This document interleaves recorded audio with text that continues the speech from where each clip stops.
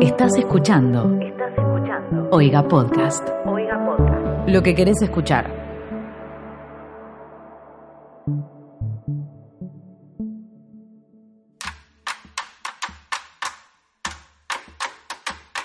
Bueno, hemos llegado al último capítulo del ATE de esta temporada inicial. Se verá si sigue esto o no sigue esto, pero hemos llegado y no es poca cosa. Pero si algo nos quedaba era poner un largavista y mirar hacia el futuro del coleccionismo. ¿Sobrevivirán las figuritas y sobrevivirán las figuritas de fútbol a la avalancha digital, a las pantallas, a los estímulos que se mueven y aparecen delante de los ojos de cada niño o cada niña que se quiere entretener con algo? ¿Sobrevivirá el Fortnite? ¿Las figuritas sobrevivirán a las nuevas tendencias, a los nuevos entretenimientos? Vamos a intentar dilucidarlo y vamos a intentar también contar cómo pueden sobrevivir las figuritas en estos tiempos que se avecinan.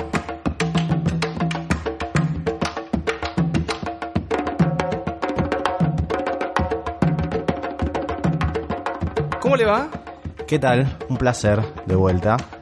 Hacía mucho que no nos veíamos. Sí, hacía rato que no grabábamos y usted, bueno, tuvo una ausencia... Un percance. Sí, yo en el... Bueno, vamos a hablarle a la gente. Brian Zamudio no pudo estar en el capítulo 7, que fue realizado en vivo, junto a otros podcasts de Oiga, porque tuvo un percance. Yo le cuento lo que conté, usted dice afirmativo o negativo. A la gente le dije ese día que usted se había ido a combatir el ébola a África. Afirmativo. Perfecto, entonces estamos en condiciones de... La audiencia ya aquel día lo perdonó y hasta lo aplaudió. Porque dijo, ¿qué tipo tan noble? Como un héroe. Como un héroe, más vale. Pero bueno, usted está aquí y vamos a hacer un nuevo y último capítulo de esta temporada. Y vos fuiste como Gallardo en ese día porque metiste un buen cambiazo y te rindió. Sí, le agradecemos Napoleón a Facundo Lastra, que fue como Matías Vizcay. Ahí, al lado del muñeco Gallardo. Y bueno, salió lindo y la verdad que... bueno, está disponible también en Spotify, como todos los otros robos que hemos hecho a lo largo de este... Este fue un robo mayor. Sí. ¿Qué te parece? A cara lavada. Sí. Ahí, a trochimoche. Bueno, ¿qué vamos a hablar hoy? Y hoy vamos a hablar un tema que me motiva un poco porque es bastante contemporáneo. Sí. El auge de todo el ámbito digital, más que nada destinado a todo lo que son los chicos, las chicas que están muy metidos en el mundo de los videojuegos. Entonces uno se pregunta cómo puede sobrevivir a algo tan antaño, a algo que está tan instalado. Sí. Como bien decía al principio, por ejemplo, lo que está de moda, que es el Fortnite. Ahí va. ¿Cómo un chico o una chica puede darle más prioridad, o no sé si prioridad, pero contemplar ambas partes, de jugar el Fortnite y después ir a un kiosco y comprar una figurita? ¿Sabe cuántas colecciones de fútbol están saliendo anualmente desde 5 años atrás de esta parte? ¿Cuántas? Alrededor de 6 o 7 colecciones por año. Entre... Bien. Campeonato argentino, alguna Copa del Mundo, Copa América. ¿Vio que ahora hay Copa América todos los años? Sí, bueno, sí. Bueno, Copa América, a ver si Argentina gana uno. Champions League, todo. Sí. Todo sale en cuanto a colecciones de fútbol. Lo mismo, películas, siguen habiendo colecciones de figuritas. Y mismo el Fortnite tiene su colección de figuritas. Uh-huh. Editada por la mismísima empresa Panini. En realidad, más que figuritas, son cartas, son trading cards. Pero siguen saliendo. Y es raro porque... Yo hago una pregunta en cuanto a esto. Primero, este nivel de salida y de tiras de colecciones, ¿aumentó a través de los años o es el mismo nivel de hace 20 años? No, aumentó muchísimo. Antes era un álbum anual del Campeonato Argentino y un álbum de la Copa del Mundo. Nada más. Sí, era así, de verdad. Champions League, el primer álbum que sale en Argentina, puede tener data de 2007, 2008, crisis con el campo, 125. Más o menos como ahora, ¿viste? Hay un conflicto con las retenciones. Bueno, igual. Copa América, año 99, con el Loco Bielsa. En ese año, las figuritas... La Copa América que Palermo erra... Exactamente, sí. Que si mal no recuerdo, Argentina pierde la final contra Brasil. en esa colección los dirigidos por el Loco Bielsa salían con en caricaturas, dibujados. Todos los demás equipos con fotos. El Bolillo Gómez creo que era un técnico de un equipo. Los de Ecuador. De Ecuador, Recoba, Rivaldo, Ronaldo. Todos con su imagen. Sí, tal cual. Y la selección argentina caricaturizada. Pero salían solamente 2 colecciones por año. Sí. Ahora hay la colección de fútbol argentino de Panini. La colección del fútbol argentino, trucha. Además, la Champions sale el FIFA 365, que es una recopilación de los mejores equipos del mundo, entre los cuales este año, la que va a salir ahora, me trajeron de Uruguay, la del año que viene, en Uruguay ya salió, me la compré. El equipo mexicano que está es el Monterrey, que hoy hace un rato hizo un partidazo contra el Liverpool. Entonces aparece el Liverpool, el Monterrey, River y Boca, Barcelona, Real Madrid. Bueno, sale de todo. ¿Y sabe por qué sale esta colección? Porque Panini perdió los derechos de la Champions a manos de Topps, que es inglesa. Entonces, no solamente se te suma la Champions, y se te suma también la colección de FIFA 365 de Panini. Muchísimo más y el promedio cantidad de colecciones que 10, 20 años atrás, ni te digo 40 años atrás. Ok, y el promedio de edad de las personas que están consumiendo esto, ¿sigue manteniéndose por un promedio de 15 para abajo como era hace 15, 20 años? No sé si era así, pero supongo que era así porque nosotros lo coleccionábamos y teníamos menos de 15. Sí. O subió... A lo que quiero saber si los chicos y las chicas siguen coleccionando figuritas. Siguen coleccionando figuritas. Por eso cuando voy a un kiosco siempre apunto a alguno cercano a un colegio. Suelen tener todas las colecciones y sigue coleccionando. De todas maneras, es un consumo más mesurado que el que hacen los coleccionistas. Claro. Los revendedores de figuritas, que las redes sociales han permitido a mucha gente incursionar en el coleccionismo con mayor también dedicación a la hora de ir y comprar. Porque ¿qué pasa? Yo, 10 años atrás cuando coleccionaba, no tenía los vínculos que puedo tener ahora a través de las redes sociales para canjear, vender o comprar. Entonces, a mis 18 años, cuando compraba algo, íbamos al colegio juntos, no era de los pocos que seguían comprando figuritas de fútbol. Sí. Se me hacía difícil canjear, y ahora lo puedo hacer. Entonces mucha gente que a una edad más avanzada, cuando deja de ser un niño, quiere seguir coleccionando, se encuentra con más herramientas para poder completar los álbumes.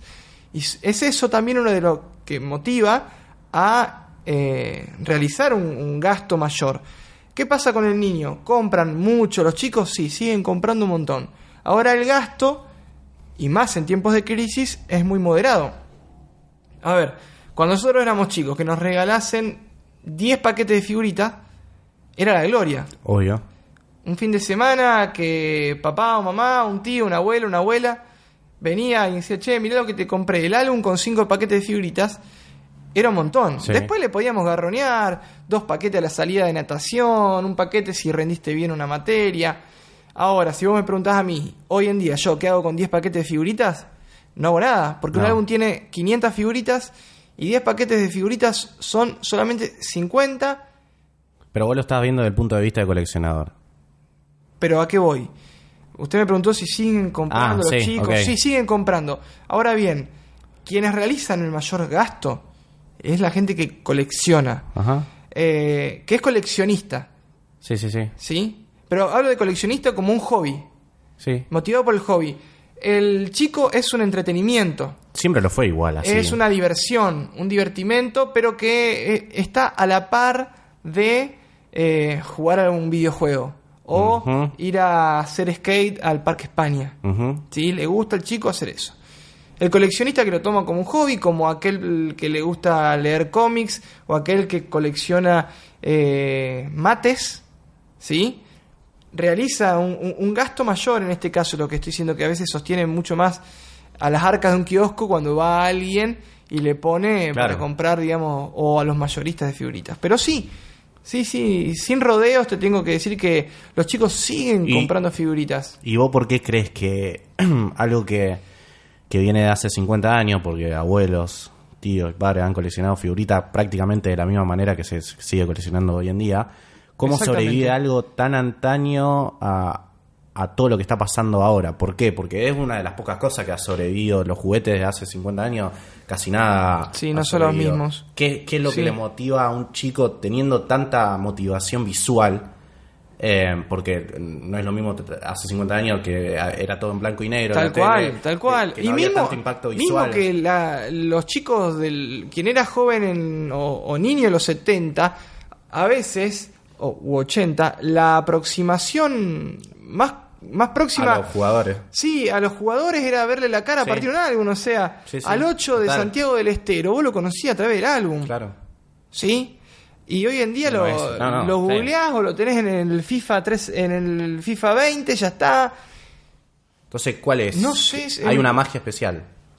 Yo creo que si te tengo que dar una respuesta sociológica, hoy en día no la encontraría más que acudir a un elemento mágico y místico. Claro. Lo artesanal, el hecho de tenerlo, de palparlo. Viste que bueno, cuando salió el cine, que nadie iba a ver más televisión.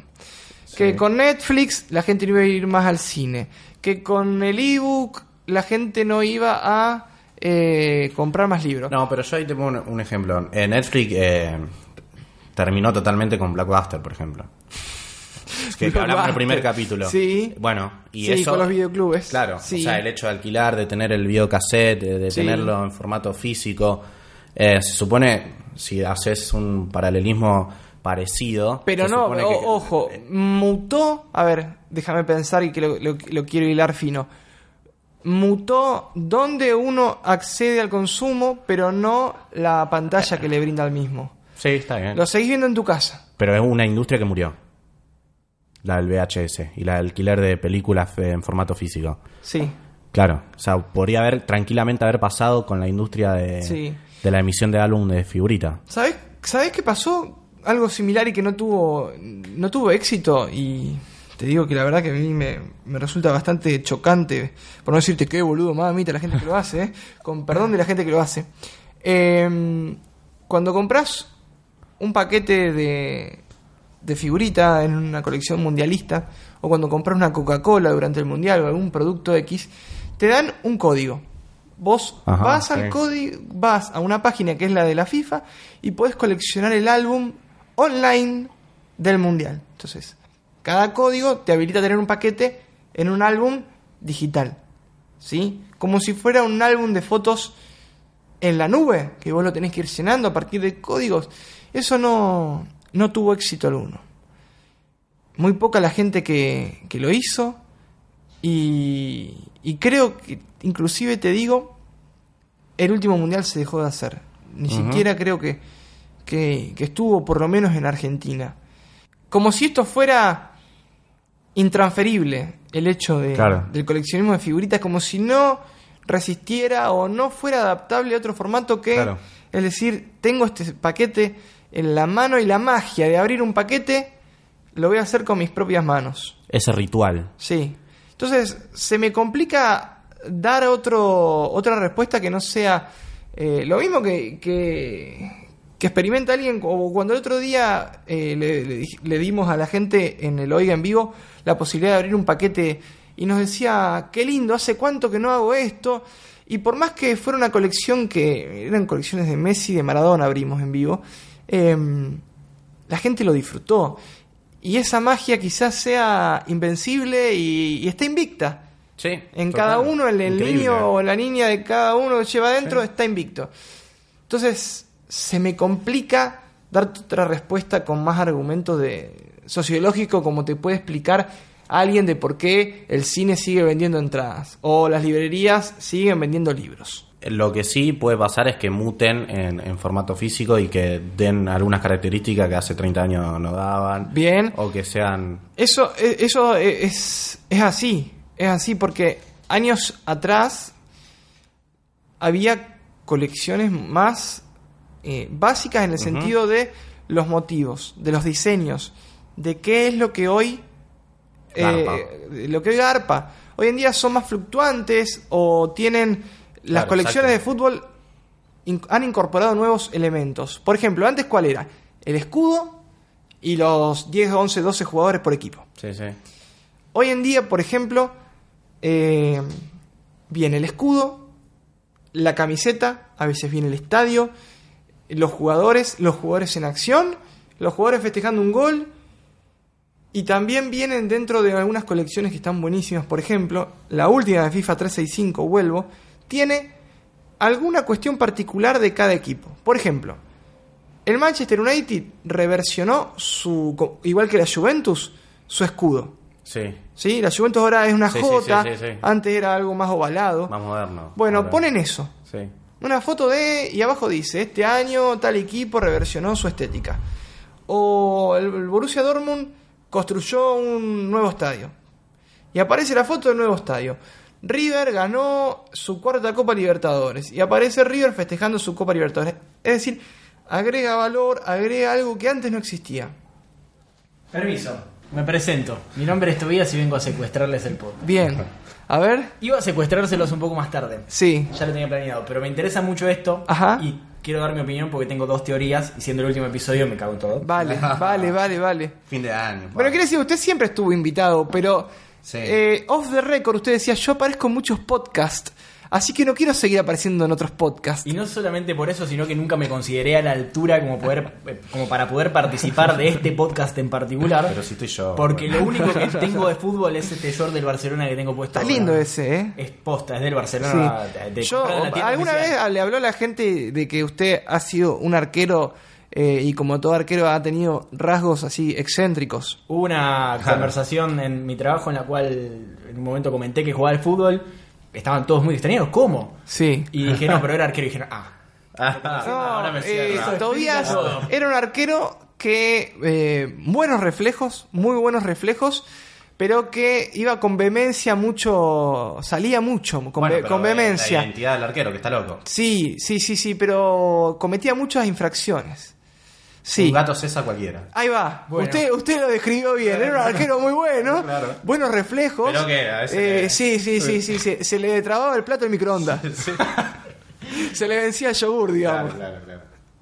mi modus operandi no era la violencia, era la teatralidad. O sea, Ajá. siempre era, me parece, más una cuestión de exagerar el salto, de saltar, claro. De estar en el piso, de tirarme y de volar y Para imponer. de salir tipo a que la gente se corra Está bien. del miedo. Está bien, está muy bien eso. Aparte tenía que imponer con mi Claro. físico de enclenque, entonces no era una cuestión menor a hacer respetar dentro del área. Pero lo que mi incorporación en este momento era porque tengo 2 teorías respecto a lo que están hablando, Ujú. de la cuestión de por qué las figuritas hoy en día siguen estando entre nosotros y por qué sigue habiendo figuritas. Y también uno podría preguntarse hoy en día por qué sigue habiendo gente que saca fotos con cámaras a rollo. Claro. Por qué sigue habiendo gente que escribe con máquinas de escribir. Sí. Y ese tipo de cuestiones que remiten a otros años, a otras épocas o a tecnologías que deberían, por una cuestión de lógica, deberían haber quedado obsoletas, ¿no? Porque hay Sí. maneras más efectivas de hacerlo, hay maneras más prácticas de hacerlo. Con una cámara digital puedes sacar fotos increíbles y editarlas en segundos. Con una cámara de rollo tenés que esperar 1 o 2 semanas a que te lo revelen. No sabés si la foto salió, no sabés si Claro. quedó el rollo. O sea, tenés otras cuestiones, pero no deja de ser una cuestión de nostalgia y de amor por lo que ya no está. Tal vez me parece un poco las figuritas. Ese es uno de los lados que me parece que puede Sí. influir, porque también vos me hablabas de lo que es la comparación con la figurita virtual o tenerlo por internet, Claro. o el álbum virtual. Y me parece que es muy importante que algo sea tangible para Sí. que uno pueda imprimirle sentimientos. Y el atesoramiento también. El hecho de atesorar algo no es lo mismo atesorarlo en la repisa que en la nube. Bueno, Claro. a lo que voy, esa era mi otra Ahí va. teoría también, porque por ejemplo hay un montón de libros que hoy en día de diferentes autores que ya murieron hace rato y que dejaron de editarse, que no los encontrás literalmente en ningún lado, y si los buscas en internet tal vez encuentres un PDF de una traducción en rumano, ponerle. Sí. Pero el libro no lo vas a tener en internet, no lo encontrás, es muy difícil de encontrar, y cuando lo encontrás en una librería es como descubrir un tesoro, claro. Que es un poco también la gracia del coleccionismo, ¿no? Encontrar algo que no tiene el resto, sí. o que no tiene nadie más, sí, y que vos sos pasás a ser el protector de ese elemento que es lo último que queda, o lo único de los pocos que quedan, que vos conocés o que la gente de tu entorno conoce que queda. Por eso hoy en día, qué sé yo, los libros hay ediciones viejas o ediciones que no se hacen más, o ediciones con errores, o ediciones con tapas extrañas o feas, que se atesoran porque son las únicas. Entonces eso nunca va a desaparecer, me parece, porque primero somos animales nostálgicos, siempre miramos para atrás, siempre pensamos que antes fue mejor, y segundo porque nosotros le imprimimos tal valor a esas cosas, tal sentimiento, exactamente, tanto sentimentalismo a esos objetos, que no lo vas a reemplazar con un código o por algo por internet. No es lo mismo, porque aparte lo que está en internet está al alcance de todos. O sea, más allá de que tengas que tener un código que te dé Panini, todos saben que en el momento en que alguien compre el código por internet, lo sube gratuitamente y el resto de los usuarios lo consigue. Eso no pasa con los objetos tangibles hoy en día. O sea, no podés escanear un libro que no tiene nadie, pero no vas a tener el libro, o sea, va a tener el escampo. Exacto. Me parece que esa es la cuestión que tiene que ver con las figuritas, el hecho de tener algo exclusivo, pero también que se remonta a otros tiempos y que no va a ser reemplazado nunca por cuestiones tecnológicas, porque simplemente no son lo mismo. No es lo mismo tener completo un álbum de figuritas en PDF en la computadora, que tener un álbum todo pegoteado y todo doblado por la humedad en tu casa, que vos sabés que ese viejo, que sabés que se te cayó el mate una tarde allá en el 94. Y que lo atesorás desde que tenés 12 años. Sí. O que, qué sé yo, lo mismo aplica a unos lentes de sol que eran de tu abuelo, una máquina de escribir, una cámara de fotos, a todas cuestiones que en su momento eran cuestiones tecnológicas que deberían haber quedado obsoletas, y no quedaron obsoletas por estas cuestiones de imprimir un sentimiento que la figurita virtual nunca va a tener. Hay un texto de Adorno, de Benjamin, que habla de que lo serial, en esto de lo que vos decís que lo puede conseguir todo el mundo, le quita la magia o el aura al producto cultural, que no es más que la figurita no es más que un producto cultural, sin duda. Así que uno podría decirlo hoy en día con los cómics, por ejemplo. Hoy en día las películas de Marvel están en lo más alto de su historia. O sea, todos conocen a los personajes de Marvel, y las personas que leen historietas de Marvel desde los principios, o que formaban parte de ese nicho de coleccionistas de cómics o lectores de cómics que se interesaban por lo más oscuro, lo más profundo, lo que no conoce nadie. Hay gente indignada porque ahora todo el mundo sabe quiénes son los Guardianes de la Galaxia. Guardianes de la Galaxia, que era una serie de cómics no de la B, de la C de como Marvel. Si hubieran descubierto un tesoro que era para unos pocos. Exactamente, que hoy en día pasa a ser de todos y todo el mundo se ríe. Sí, la vulgarización de algo. Claro, y que pase pase al consumo de todos, y que todo el mundo se mofe de saber quién es. Todo el mundo sabe quién es Groot, todo el mundo sabe quiénes son esos personajes que conocían solamente las personas que atendían las tiendas de cómics. O sea, es algo que hoy en día está al alcance de todos y se ha explotado al punto en el que ya todo el mundo conoce todo, pero al mismo tiempo no conocen nada. Y lo conocen por la película. Exactamente. Creo que eso agrava un poco más que nada para el fanático. Exacto. Sí, de una. Pero es como vos decís, las figuritas no dejan de ser un producto cultural, y la manera en la cual las personas conocían a los jugadores antes, y como vos decís desde el primer episodio, una manera que te ofrecía herramientas para interactuar con otras personas en tu mismo lugar. O sea, el aburrimiento hoy en día murió. Es muy difícil. Sí, es raro. Exactamente. Sí. Y en ese avistaje del objeto cultural, de un objeto cultural enclavado en el siglo XXI y en esta etapa donde la gente no se aburre, se pueden apreciar nuevas tendencias, entre las cuales las editoriales están incursionando para ver si pueden adaptarse o ser más atractivas. Más atractivas y más selectivas, yo les diría. Me retiro a las sombras. No, vuelva, porque iba a aparecer o no. Tiene algo guardado para después, me imagino. Para el final. Para el final. Sí, no, pero venga, quédese, porque... es un aporte. Quédese. Yo me quedo. Quédese, no, porque esto como en una puerta giratoria. No, usted está invitado. Dentro de las nuevas tendencias, yo vislumbré tres grandes.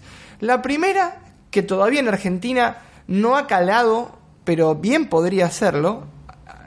Está en Argentina, como todo llega, viste, medio tarde y va medio lento y todo eso, puede complicarse, pero es el coleccionismo de piezas, de figuritas, que tengan que ver con momentos exactos que ha pasado algo en el fútbol. Por ejemplo, Panini tiene una línea de figuritas que es Panini Instant, que son instantáneas, que se hacen solamente en competiciones internacionales muy, muy masivas, caso Copa América, caso Rusia 2018, donde en el momento exacto donde pasa algo, se hace una figurita o una tarjeta, Panini la sube a su página y los usuarios la pueden comprar y hay un cupo limitado de ventas de estos objetos.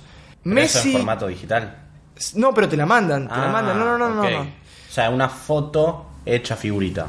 Una foto hecha de figurita con un logo, con atrás describe el momento que vivido, es decir, por ejemplo, te voy a poner un caso. ¿Te acuerdas que vimos juntos Argentina-Nigeria en el Mundial 2018? El gol de Messi. El gol de Messi está inmortalizado en una figurita, donde atrás dice, fulano de tal le pone un pase cruzado, Messi la baja y define al segundo palo. Eso se hace, se edita. A ver, vamos a ser sinceros, cualquiera que tenga mínimo conocimiento de edición, eso te lo hace en media hora. Sí, pero no te da la exclusividad que te da Panini, o sea, creo que... No sé. ¿Cómo exclusividad? La credencial. No, la credencial, exacto. Esto lo hace Panini. Por eso. Lo hace Panini. No, pero vos decías que una persona que sabe editar probablemente le salga igual o mejor que No, Panini. no estoy diciendo que esto... No, perdón, estoy diciendo que es sencillo hacerlo en términos de tiempo. Que vos, fulano de tal, trabajo en Panini y me mandan a que... Ah, claro, sí, obvio. Sí, no, que no conlleva nada de trabajo. Al día siguiente ya se pone en la venta eso. La verdad, yo nunca vi ninguna más que online. Es decir, no sé si en Argentina hay gente que las ha encargado, no sé si llegan, no sé. Pero existen. Debe ser toda una experiencia también pedirlo, ver si llega, esperar a que llegue, que te llegue. Porque no solamente comprar una figurita, es como que le agrega un condimento más al hecho de abrir un paquete de figuritas. Bueno, claro, porque vos ya sabés lo que te va a venir, digamos, no es como un paquete. Pero no sabés a qué en este país te agrega la... Sí. Por ejemplo, yo estoy acostumbrado a comprar libros por internet. Es toda una aventura saber cuándo va a llegar, tal cual, dónde va a llegar. No, eso pasa ¿Cómo va a llegar? En el coleccionismo. Por ejemplo, ¿sabés quién hace una ventaja a la hora de canjear? Es aquel que por H o por B o por bien viaja la persona o tiene un familiar que va a algún lado, es cuando trae eso de alguna parte del mundo, o sea, Chile, Uruguay, Brasil o España o Estados Unidos, viene y lo trae y tiene la posibilidad de hacer un canje jugoso, porque te está ahorrando todo eso que decía Tobías. Yo lo pedí y lo tengo que pagar y me tiene que ver si llega y cuándo llega. Acá esta persona, si yo por ejemplo me voy a Estados Unidos y vengo con 3 de estas, capaz que le puedo sacar provecho, hacer un buen canje con cosas que a mí me están faltando, porque al coleccionista de acá le ahorré muchos pasos. Pedirla, esperarla, ir a buscarla a la aduana. Y eso le da más valor también. Sí, te posiciona, digamos, para hacer un buen canje, sin duda.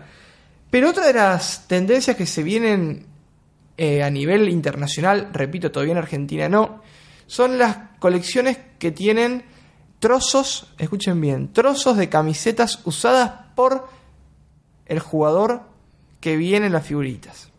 Casi perverso. Impresionante. Con olor a transpiración. Andás a ver porque viene recubierta por como si yo te dijera una placa plástica, o sea que debe tener sellada. Ahí a mí me parece algo... no, la gente quiere el olor a transpiración, loco.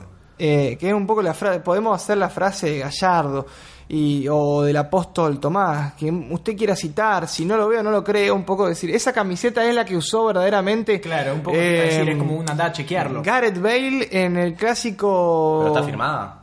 No está firmada la camiseta. También vienen firmadas por otro lado. que ahí sí Panini le saca una foto a Messi firmando 100 espacios en blanco que después los va a pegar en la tarjeta que te va a vender. Ahora, yo una pregunta antes que cuente la tercera o desarrolle la segunda tendencia. ¿Puede influir mucho las figuras o los símbolos del fútbol, ejemplo Messi, Ronaldo, al consumo o que se mantenga todo esto? Porque ellos tienen colecciones exclusivas y todo eso. Entonces un chico que le están ofreciendo una foto de Messi en el gol con Nigeria no es lo mismo que el gol de Rojo. Supongo que por más que influyó más el gol de Rojo, pero es Messi. Claramente puede influir. Y de hecho, mirá, ha habido colecciones de FIFA 365, por caso, que representa o que trae con ella los mejores equipos del mundo, en las cuales se pueden encontrar hasta 5 o 6 figuritas o cartas en las cuales aparece Messi.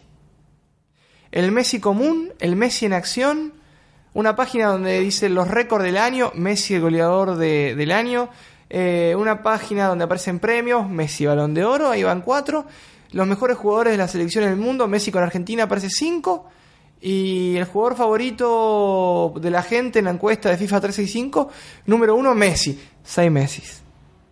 Entonces, claramente que puede influir.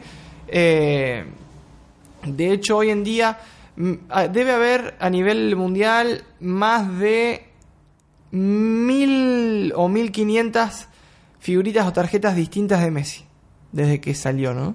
¿Escuchaste? Sí, tremendo. Cuando decimos jugador de fútbol argentino cualquiera, Nacho Fernández. De Nacho Fernández debe haber en toda la carrera de Nacho Fernández 7, 8 figuritas, un tipo de 30 años. El Gato César.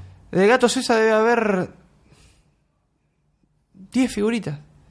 8, 10 figuritas de Gato César en toda su carrera. Incalculable.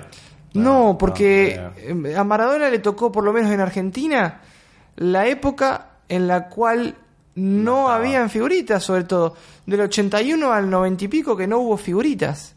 Y Maradona no jugó en Argentina, y en Argentina sí hubieran salido, no salían las colecciones con equipos europeos. Salvo alguna colección rara de jugadores internacionales. De Maradona sí, claro, debe haber unas 50 figuritas distintas de Maradona. Si no contamos la del álbum del Diego, o la de los álbumes, mejor dicho, del Diego. Y si contando inclusive las figuritas que ahora, por ejemplo, en el álbum pasado de FIFA 365, que suele sacar 2 o 3 figuritas de leyendas, salió Maradona y Beckenbauer. El año pasado, en 2017, sale Simeone, Klinsmann y Michael Laudrup, Schmeichel, Alan Shearer. Este año que pasó, o 2019, sale Roberto Carlos con Rivaldo, uno con la camiseta del Real Madrid y otra con la camiseta del Barça. Pero de Messi hay un montón. Tremendo. Inclusive, fíjate lo que te voy a contar ahora, que es la nueva tendencia. Por eso hablaba minutos atrás de que viene un coleccionismo cada vez más selectivo. Yo no sé si pasa... Perdón, me surge así como la duda. Que haya más figuritas de un solo jugador, ¿lo convierte en... ¿Cómo lo toma el coleccionista? O sea, como que quiere tener todas las figuritas de Messi, o prefiere encararse en otra cosa, porque es un poco como las películas de Marvel. Claro. O sea, hay tanta cantidad. Sí, que la gente lo quiere tener todo. Sobre todo, a ver, hay gente que colecciona. Es como la capitalización de la figurita o del personaje. Sí.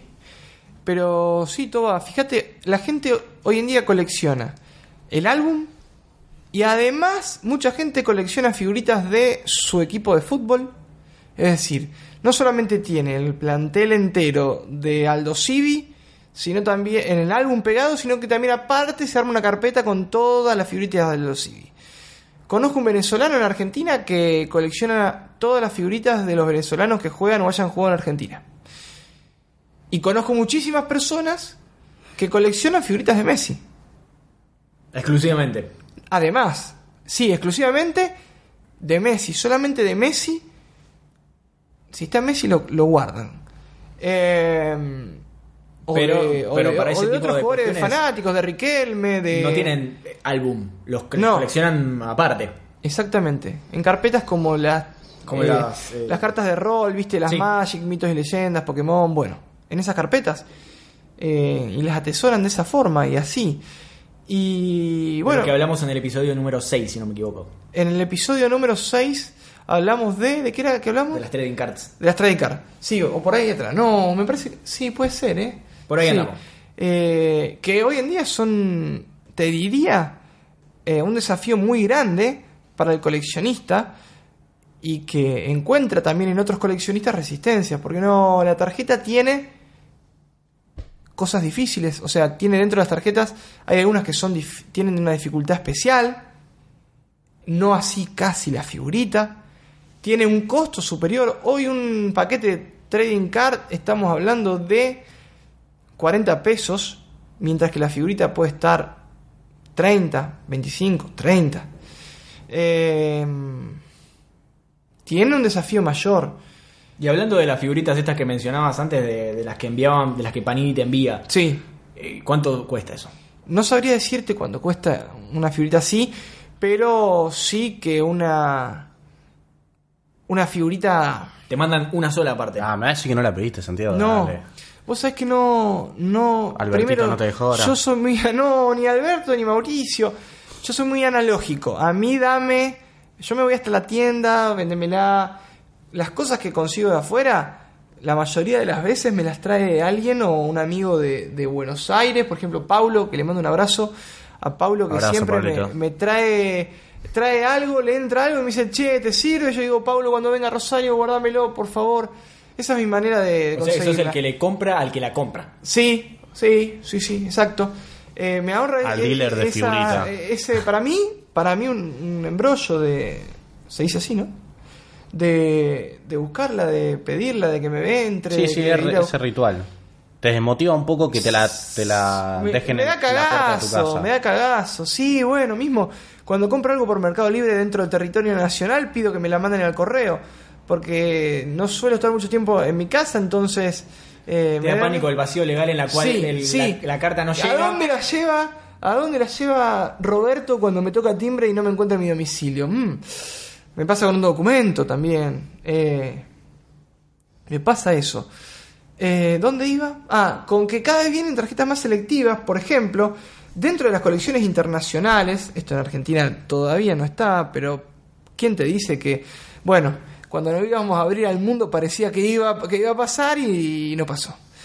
¿Quién te dice Íbamos que a algún tener momento, una figuritería en cada esquina íbamos a tener un Panini, 9 de julio. un Panini en Pellegrini y no tuvimos nada? Una tienda de Panini. Como 9 el de julio. famoso Apple Sí, en cada Apple Store. esquina. El Apple Store.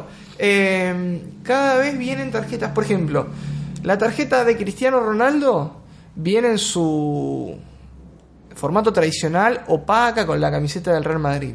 Pero viene también la misma, toda plateada. Solamente hay en el mundo 500 de esas tarjetas, solamente plateadas. Es el meme de los Simpsons de pero el sombrero es nuevo.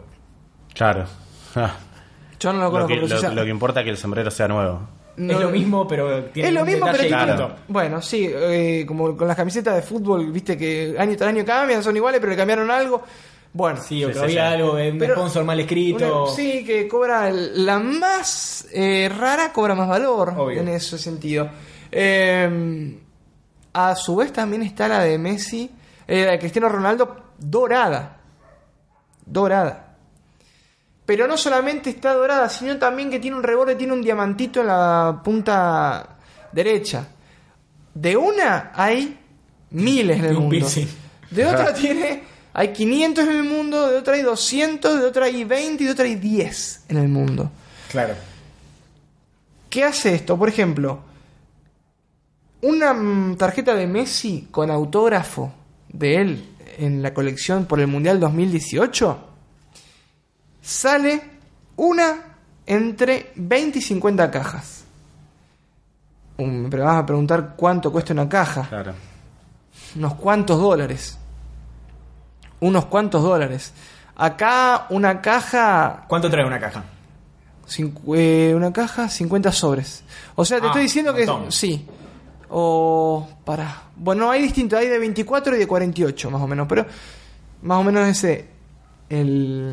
la variedad de contenido. O sea que se podría decir que dentro del coleccionismo es un objeto de lujo un poco. Este Messi, No O solamente comprar una comprar caja de una un caja. objeto de Sí. lujo. Sí, sí. ¿Qué te trae una caja? Una figurita autografiada habitualmente. Una carta autografiada. Solamente con las cajas vienen autografiadas. Vienen los sobres, pero la proporción es por cada caja de 24 un autógrafo. O sea, pero no sabes de quién. No Te puede sabes de tocar quién es. un autógrafo de Messi o uno del Gato César. Sí, no del Gato César, pero del 3 del Bayer Leverkusen. Sí. ¿Sí? O sea, todo bien, pero no me El gato da. César. Bueno. Te puede tocar como que no, o sea. Y un Messi de eso estamos hablando de $3.000, $4.000. Ajá. Si te toca son $3.000, $4.000. Sí te toca. Si te toca. Wow. O sea, estamos hablando de que una caja puede costar... ¿Cuánto, por ejemplo, en esa tanda, cuántas figuritas autografiadas había? No, yo estoy hablando de una por caja, pero la probabilidad que te toque Messi es una cada 20 o 40 cajas. Más o menos así oscila. O sea, 260.000 pesos son. A dólar oficial de hoy. sí. Increíble. Que eso si te toca, obviamente me imagino que un coleccionista va a ¿Y preferir ahora cuánto guardarlo. va a valer en 10 años eso? Fortuna, pero además... ¿Conocés gente que la tiene? yo conozco gente que ha pagado mucho por tarjetas así. Sí. Más de No, a esta no. 260.000. A esta no. Pero... Sí. Son los menos. Son poquísimos. Pero si te pones a pensar es una inversión, porque eso está más que Sí, claro pero que después tenés que 10 años encontrar después del retiro de Messi. pero tenés que encontrar quien te la pague. No, una subasta. Si hay Sí, los ponjas está te la bien, y pagan. afuera, sí, está bien, sí. Ahora te tiene que, si la vendés, después tenés que traer la plata esa con el 30% que te cobra Alberto Bueno, y pero se te devaluó todo. Como que el que ganó el mundial de Fortnite. ¿Te acordás que le tuvo, No, que, no dejar salió los, quinto, no ganó. le tuvo que dejar los impuestos a Sí. Dios y medio mundo? Así que en ese sentido hay cada vez más cositas dentro de las cosas. Cada vez más selectivo, cada vez más jerárquico el coleccionismo. No ha impactado todavía en Argentina, pero sí en tendencias internacionales. En Argentina el último grito de la moda que ha impactado, que ha sido muy, muy grato, fue que en 2019 salió el primer álbum de la historia sobre fútbol femenino. ¿De la historia de Argentina? De Argentina, y el segundo tercero del mundo. En la Argentina fue el primero. En ocasión del Mundial 2019, que también coincidió con la primera participación de Argentina en un Mundial de fútbol femenino, ¿fue así? ¿O no? No. ¿Segundo qué? No, de hecho... Porque habían perdido entonces. Sí, hay la peor derrota en un mundial es contra Argentina. Está Sí, en la- creo que acá en el álbum lo dice. Sí, lo dice en el álbum. el Contra álbum- Alemania, el último. Que fue en el mundial. 11-0 en 2007. 2007. Ah, ya habíamos jugado. Sí. 2003 también creo que se había jugado. Bueno, mala mía, yo pensé que era la primera vez que igualmente había jugado. fue la primera vez que la participación de Argentina en el Mundial Femenino tuvo el protagonismo que tuvo. Más que nada mediático. Sí. Sí. Sí, sin Porque ni hablar. viene Bueno, jugando. esto salió por primera vez. Y es un álbum tradicional. Acá lo tenemos, míralo. No dista mucho. Todavía has coleccionado en la infancia álbumes de supuesto. mundiales. No dista mucho de ser un álbum del mundial de Sí. fútbol masculino. Con lo que quiero decir que no dista. Tiene casi todas las similitudes. Tiene la Es lo copa, mismo. tiene la pelota, tiene la mascota. Los estadios, cabe destacar o recordar que el mundial se jugó en París.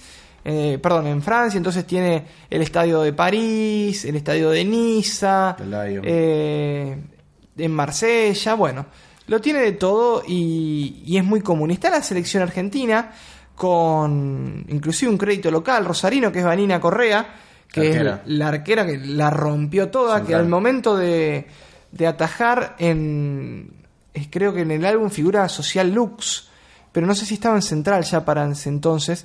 Cabe recordar que los álbumes de Panini salen a la venta 2 meses antes de las competiciones. Claro, puede estar desactualizado. Exactamente. momento de Y la lo competición, que sí estoy seguro que al momento de disputarse el mundial, ella era cajera de supermercado. Sí. Eso es lo que te iba a decir. Lo que sí dista del álbum de hombre de los mundiales es que acá hay jugadores que todavía no son profesionales. O sea, Sí, exacto. cuando vamos al álbum del Mundial estamos hablando de todo profesional Sí. y uno lo toma como algo muy normal, pero acá no, más que nada en Argentina. Sí. No sé cuántos países acá, debe ser Alemania, Inglaterra, Sí, Estados Unidos, seguramente. Pero después el resto son pibas normales que para subsistir, aparte de jugar el fútbol, Tal tienen cual. que hacer otra cosa. Sí. Y eso es muy loco. Sí, seguramente los países, bueno, sudamericanos todos. Sí, y sí. creo que también compitió Chile por nuestro continente. No deja de ser un álbum de figuritas tradicional con el agregado de que son de que es la selección femenina de cada equipo. Y acá veo una particularidad en Inglaterra. Sí. Acá sí tienen el escudo. Ah, es Fue verdad. lo primero que pensé. Es verdad. Inglaterra Bueno, tiene el escudo, no, tiene a Nike. Vamos a contar por qué decimos esto. Vamos a recordarlo. Históricamente, en los álbumes de figuritas de los mundiales, la selección inglesa nunca jamás aparece con el escudo de la asociación y los jugadores nunca aparecen con su camiseta porque la asociación jamás le vendió los derechos de imagen a Panini. ¿Por qué? Porque en Inglaterra existe Topps, que es una marca de figuritas muy importante a nivel internacional, que tiene la ¿cómo se llama? Exclusividad de los derechos de imagen de la selección inglesa de fútbol. Y en este caso yo no lo había visto, pero Tobías Fue algo que aprendí produciendo este podcast. con muy buen tino lo descubrió. En la página de Inglaterra aparece el escudo de la asociación y no la bandera inglesa. Está y medio aparecen atrás, no, pero de Antes solo fondo. aparecía la De fondo, bandera, antes sí, solamente por eso, aparecía la muy bandera. loco. Y las jugadoras tienen la camiseta con el escudo de la asociación, Y Nike. que son 3 leones, si mal no veo aquí. Sí, sí. Mientras que en las colecciones de fútbol masculino aparecía una camiseta blanca como si se hubieran puesto una sábana o el equipo del colegio normal 2 que para distinguirse usaba una camiseta blanca lisa. Así aparecen los futbolistas ingleses masculinos, no femeninos. Veo esta característica también acá ojeando este álbum. Nunca deja de ser algo emocionante ver un álbum completo. Las fotos de la selección de Jamaica son bastante horribles, en el sentido de que tienen muy mala calidad. Parecen sacados con un Nokia 1100 en comparación a las Sí. otras selecciones. Sí, está más producida. Algún mambo debe haber. Sí, fíjate también, por ejemplo, las figuritas. Ahí estamos en Claro. Brasil. Acá está Marta. Está por ahí Marta, que La es una de mejor las. jugadora del mundo. Fue una de las mejores jugadoras del mundo. Después, Megan. Sí, ganó ahora Morgan. Morgan. Ay, ¿cómo se llama? Alex Morgan. Alex Morgan, Sí, pero no que- ganó esa. No, ahora la mejor No, jugadora es fue la- Megan Rapinoe. Eso. Que en el álbum, vuelvo otra vez al álbum de FIFA 365, que sale el año que viene en Argentina, que yo me lo traje de Uruguay, tiene un apartado con toda la competición del Mundial y aparece una foto de Megan Rapinoe metiendo un gol en la final, que creo que le gana a Estados Unidos a Holanda. Sí, Holanda. Y también levantando la bota de oro, la mejor jugadora, Sí. la mejor jugadora, Goleadora también. goleadora, todo lo fue. Una característica que rescato de tu álbum, no del álbum en sí como un objeto, sino de tu álbum, es la prolijidad con la Sí. que están pegadas las figuritas. Tengo el recuerdo, ya siendo un obsesivo compulsivo desde chico, de ver álbumes de compañeros en la secundaria cuyas figuritas estaban pegadas de manera horrible. ¿Te dolía la vista? Me dolía el alma Yo era ver una de algo ellas. tan espantoso. O sea, tenés la delimitación, ¿por qué no la respetás? Lo importante es Pedazo de animal. llenar. Lo importante es llenar Lo importante el fue. álbum. Sí, obviamente. Para cada uno tiene su importancia. objetivo. Yo jamás pude llenar Sí. un álbum, pero estaban perfectamente puestas. Las pocas que había estaban bien pegadas. Estaban Sí. prolijamente Pero colocadas. si a vos no se te nota obsesivo, ¿por qué decís eso? Si tus libros están en cualquiera ahí. Así que bueno, lo cierto es que este fue en Argentina la última tendencia de algo nuevo.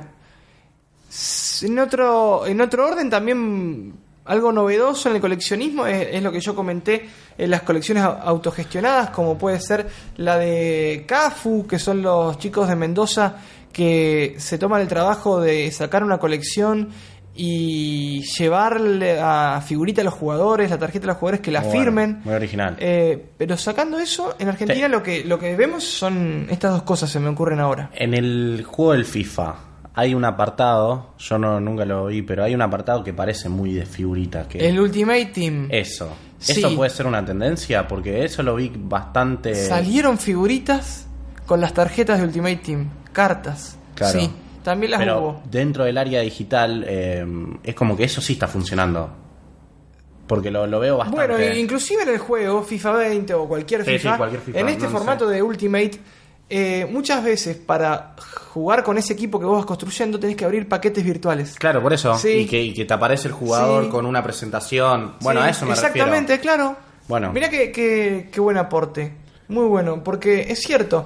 También te tengo que decir que hay colecciones en 2018 de tarjetas de Ultimate. O sea, son trading cards Sí, sí. que en vez de aparecer Lucho Suárez con el Barcelona jugando y pateando una pelota, aparece la tarjeta es la carta de Ultimate. Claro, la representación de Luis Suárez, pero hecho en juego. Exactamente. Claro. Sí, como si te tocara una carta de Ultimate. Pero es muy buenísimo bueno, eso porque es genial. hay una retroalimentación. Por Claro, un lado, exacto. para el juego, FIFA se inspira en el coleccionismo de figuritas y el coleccionismo de figuritas se nutre de la masividad que tiene el FIFA para venderte las cartas de Ultimate Team como si fueran trading card. O sea que siempre Es termina buen- ganando FIFA. Es buenísimo el aporte que hiciste, es buenísimo. Gracias, Buenísimo. loco. Por eso me pagan. Exactamente, por eso tiene el contrato. Claro. Hubo una cláusula ahí medio complicado con el tema de que no haya ido al único momento en que tenía que ir. Sí. Pero bien, no, tuve una tarde muy tranquila. Yo esa. me hago decía, yo soy la Su Jiménez acá, macho. La pregunta era la siguiente, no creo, no sé, tal vez sí, si tenés el dato real, el dato duro, pero más que nada, tu opinión, ¿qué pensás con este álbum femenino, de fútbol femenino? Demográficamente hablando, ¿lo coleccionan más mujeres que hombres? ¿O sigue siendo algo que coleccionan exclusivamente hombres que están dedicados al coleccionismo? O sea, ¿fue algo más de uso cotidiano ahora para el pibe que está en el colegio y colecciona, para la piba que quiere coleccionar o que quiere jugar al fútbol? ¿O sigue siendo algo bastante de nicho para el coleccionista? Que me imagino que el coleccionista de figuritas de fútbol fundamentalmente Sí, lo va a hacer. está capitalizado por los masculinos. Mirá, el álbum se vendió. La gente, sobre todo los coleccionistas, más tarde que temprano lo coleccionaron. No sabría decirte si un nene, viste, con ese prejuicio de coleccionar figuritas de nena, Sí, son mujeres. son mujeres. Por eso también te iba a preguntar si el costo de las figuritas del álbum femenino era el mismo. Era el mismo, sí, era el mismo. Yo te voy a contar la experiencia personal, que es muy graciosa, es divertida. Cuando yo siempre colecciono figuritas de fútbol, Exclusivamente. nada más, ni básquet ni fútbol solo. Cuando salió el álbum, a mí me gusta mucho el fútbol, amén del coleccionismo. Y me gusta ver a los jugadores que veo, a los jugadores que sigo, a mi equipo de fútbol, a los que me gustan, verlos materializados en una figurita. Y cuando salió el álbum y se lo comenté a mi novia, me dice, y lo va a tener que coleccionar, le digo. Me dice, no sé, le digo, la verdad no sé, mucho no me llama, no conozco a nadie. La gata está, acá estamos grabando, la gata está por tirando a, ¿cómo se llama el robotico ese? Perdón, Está esperando que cuente la historia. Sí, a No, Arturito. Arturito, al robot Arturito lo está por tirar, te aviso. Estás queriendo zafar de este momento Sí, de sí, machirulo exacto. que tenés. No, porque tiene un final feliz y progresista. Dice, Como todo final progresista. como todo final progre. Volveremos mujeres, digo, mejores, dijo Alberto. Hermoso, hermoso. Alto fallido. Así que bueno, coleccionaremos mujeres, digo, mejores. ¿Qué ocurre? A mí me puso un umbrete porque yo le voy a ser sincero, a mí no me motivaba mucho abrir un paquete de fútbol para encontrar a la única mina que conocía era Maca Sánchez y me enteré que no iba al mundial porque no la convocaron porque tampoco juega tan bien, no sé cómo es. Tuvo problema con el técnico. Porque tuvo problema con el técnico. Bueno, yo acá voy a abrir paquete para que encima que la única jugadora que conozco no está. Hasta ahora estás restando puntos como loco. Y mi novia me dice, pero vos siempre dijiste que coleccionaba figuritas de fútbol. Claro, Nunca dijiste que coleccionaba figuritas del fútbol argentino, ni de la Champions sola, ni de los mundiales sola, ni siquiera... Bueno, digo... No seas trolomante, dijo básicamente. Y lo empecé a coleccionar. Y así fue que después me fui encontrando con otra gente que también lo estaba haciendo. Y achicando las listas de faltantes y comprando. Y no te voy a mentir, abrí los paquetes mirando más el número que venía atrás que la cara del jugador, o en este caso la jugadora. Habitualmente lo primero que veo es si me tocó alguno de River en el fútbol argentino, de Messi en el fútbol internacional, de Argentina en un mundial. Acá veía, bueno, la tengo o no la tengo. Pero lo llené. El detalle de que es, o sea, álbum de figuritas femenino, de fútbol femenino, no hay de Argentina todavía. Esto es mundial porque es de Panini. Esto es mundial, esto es de Panini y no hay, creo yo, por ahora, porque recién de ninguna liga en el mundo, porque les voy a contar una anécdota. Hubo una nota de color en un diario español de una madre que, como la hija le gustaba mucho el fútbol, pero el fútbol femenino, le pidió fotos a todos los clubes que tenían equipos de fútbol femenino y le armó una colección diseñada por ella a la hija. Espectacular. Hermoso. ¿Sí? Entonces, esto es único al momento. Y así fue que lo completé. Lo tengo, así que no me pueden acusar de machinada. En realidad sí, pero eso, o sea, completarlo no te exime de nada, pero ¿cuánto tiempo tardaste en completarlo? Las últimas figuritas lo mandé a mi hermano que tenía que ir a Uruguay. Me faltaban 6 o 7. Me las trajo hará 2 meses y esto empezó en junio. O sea, habré tardado 4 meses. O sea que las figuritas que te faltaban te las trajo, no te salieron en un... Me las trajo, sí. Especialmente para completarlo. Especialmente para completarlo en el local de Panini que hay en Uruguay, en Montevideo. Y eso desde el punto de vista del coleccionismo, no es que no te hayan tocado nativamente, de origen, sí, de encontrarlo en una figurita, no es tan mal visto, no es como un poco hacer trampa. Creo que ya hablamos de esto. Sí, sí. Es la salida fácil, pero está cada vez más...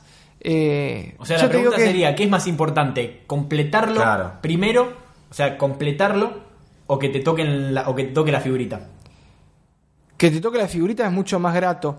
Es mucho más una sensación más linda. Pedirla no deja de ser en todos los casos una bajeza. El tema es que está muy popularizado. Es casi como que, a ver, vos pensás lo siguiente, un paquete, yo ya les dije cuánto cuesta, 30 mangos, 40 mangos. Te faltan 5 figuritas y te tenés que gastar miles de pesos para que te salgan, ¿sí? Sí, o sea que es una práctica que no está mal vista entre los coleccionistas. No está mal vista. Por lo menos cada vez se fue viendo como algo más naturalizado. Pero obviamente que el que la consigue por canje, ni te cuento el que la saca en un paquete.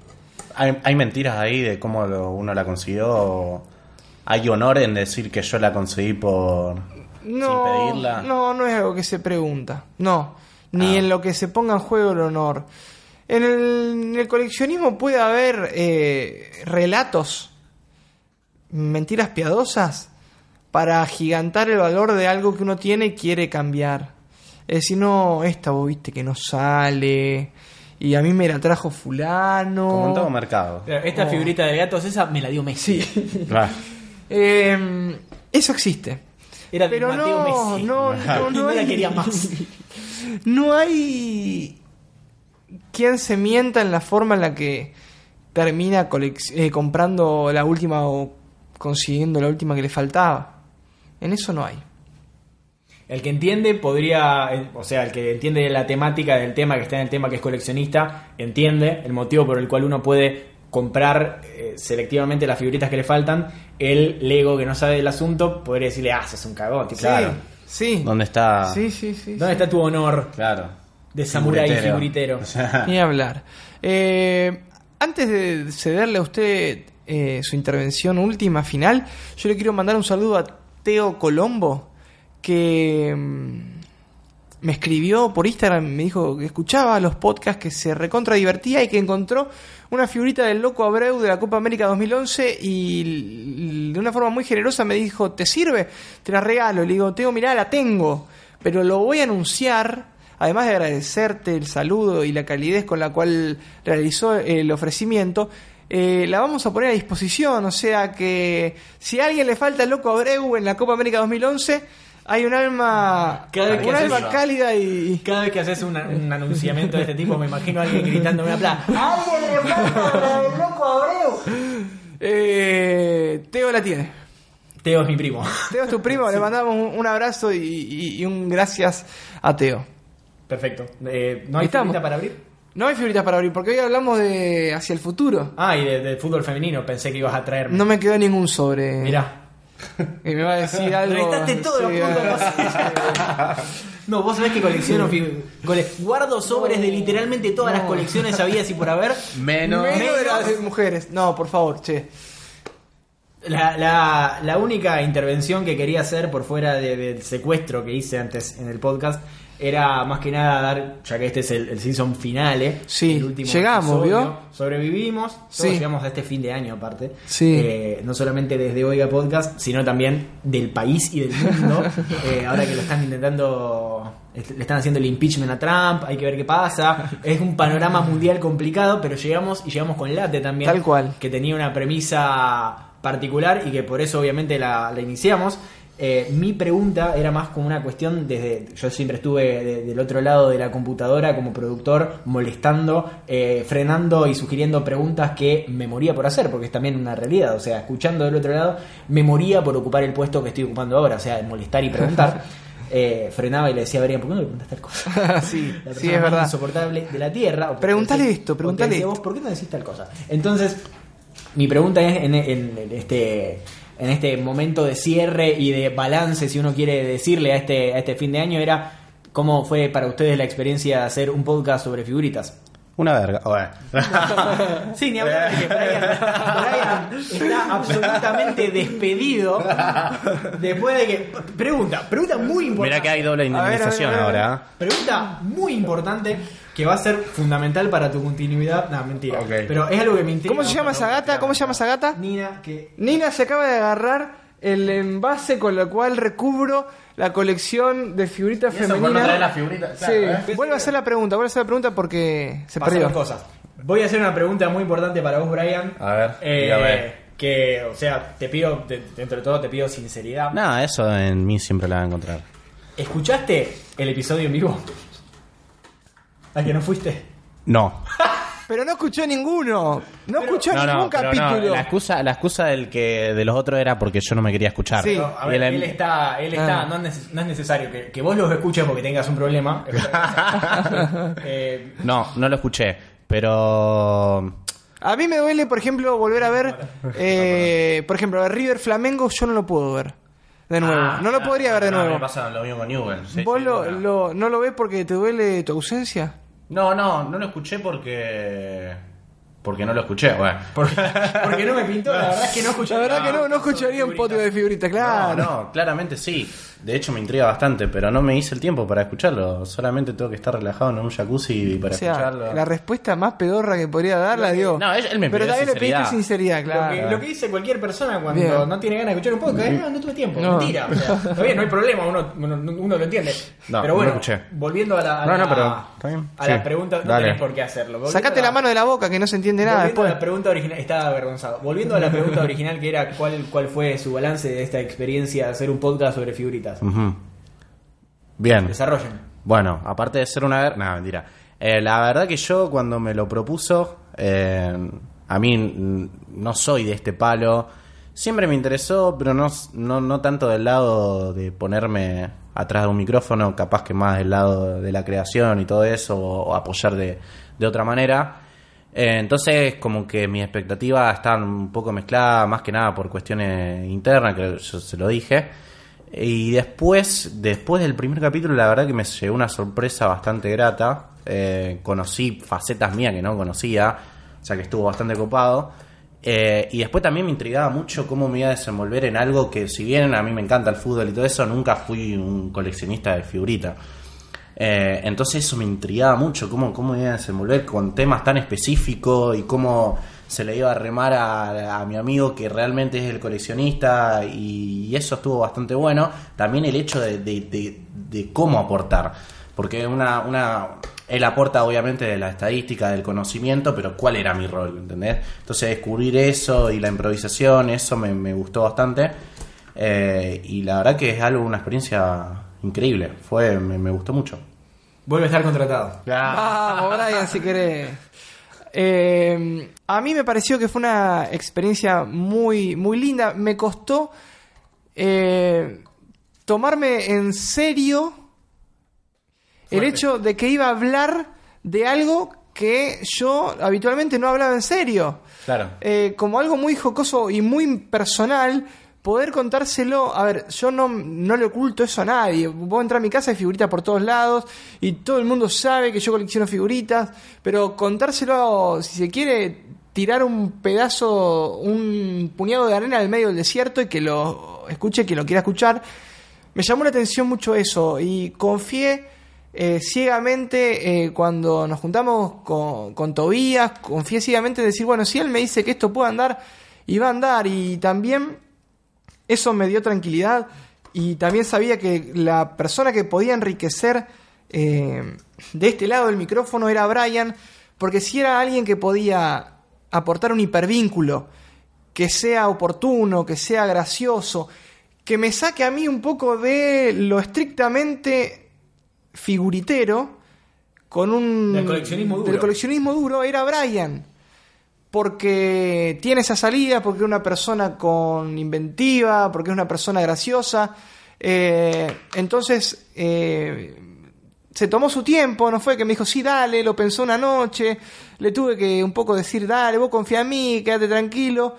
Pero el día que me dijo bueno, vamos a hacerlo, yo dije bueno, esto saldrá mejor, saldrá peor, pero la vamos a pasar bien, nos va a sentir cómodo, y eso es empezar ganando 1-0, como le dice la gente, con un gol desde el vestuario. Porque creo yo también, una cosa que a mí me pasó mucho es que disfruté tanto o más cada vez que nos tocó venir a grabar de todo lo que hablamos por fuera del micrófono prendido, desde que llegamos, desde que nos quedamos descalzos para grabar aquí, hasta que nos fuimos. La pasé igual de bien o más que cuando estaba el micrófono abierto y estábamos contando que las figuritas son esto, son lo otro. Así que, y también con la satisfacción del deber cumplido de decir vamos a hacer 8 capítulos, y cuando parecía que bueno, y si hablaste de todos los 90 y los 2000 y de las figuritas trading card y así, uno ¿qué va a hacer después en vivo? Y nos divertimos, y espero que quien esté detrás del mostrador también se haya divertido igual que nosotros. Creo que el vivo también fue muy importante para quitar el prejuicio de tal vez aquellos que escuchaban los demás podcasts y no le tenían fe a un podcast no solamente de figuritas, sino también de figuritas de fútbol. Claro, no sabés lo que era esa cara, Brian. Yo me senté ahí y dije Obdulio Varela en el medio del Monumental. No eran millennials, eran centennials en un porcentaje alto. Y yo decía, bueno, ¿cómo le digo acá a la figurita de Pero ahí te dan la pauta. Si la remás y conseguí algo productivo es porque hubo mucha gente que se fue muy sorprendida, gratamente sorprendida, del ATE, con muchas ganas de escuchar el resto, porque al ver que no es algo en lo cual hablan del gramaje de la figurita. Claro, sí. La número 123 del álbum del Mundial 94. Puede sonar así un se poco. subastó en Suecia en el año 94. Fue algo realmente que la gente se dio cuenta que es accesible, que es divertido, que es entretenido, que son datos curiosos. Son, claro, o sea, la curiosidad es irresistible, y por eso se me ocurrió que podía ser un podcast sumamente interesante, porque aparte es algo que yo escucharía.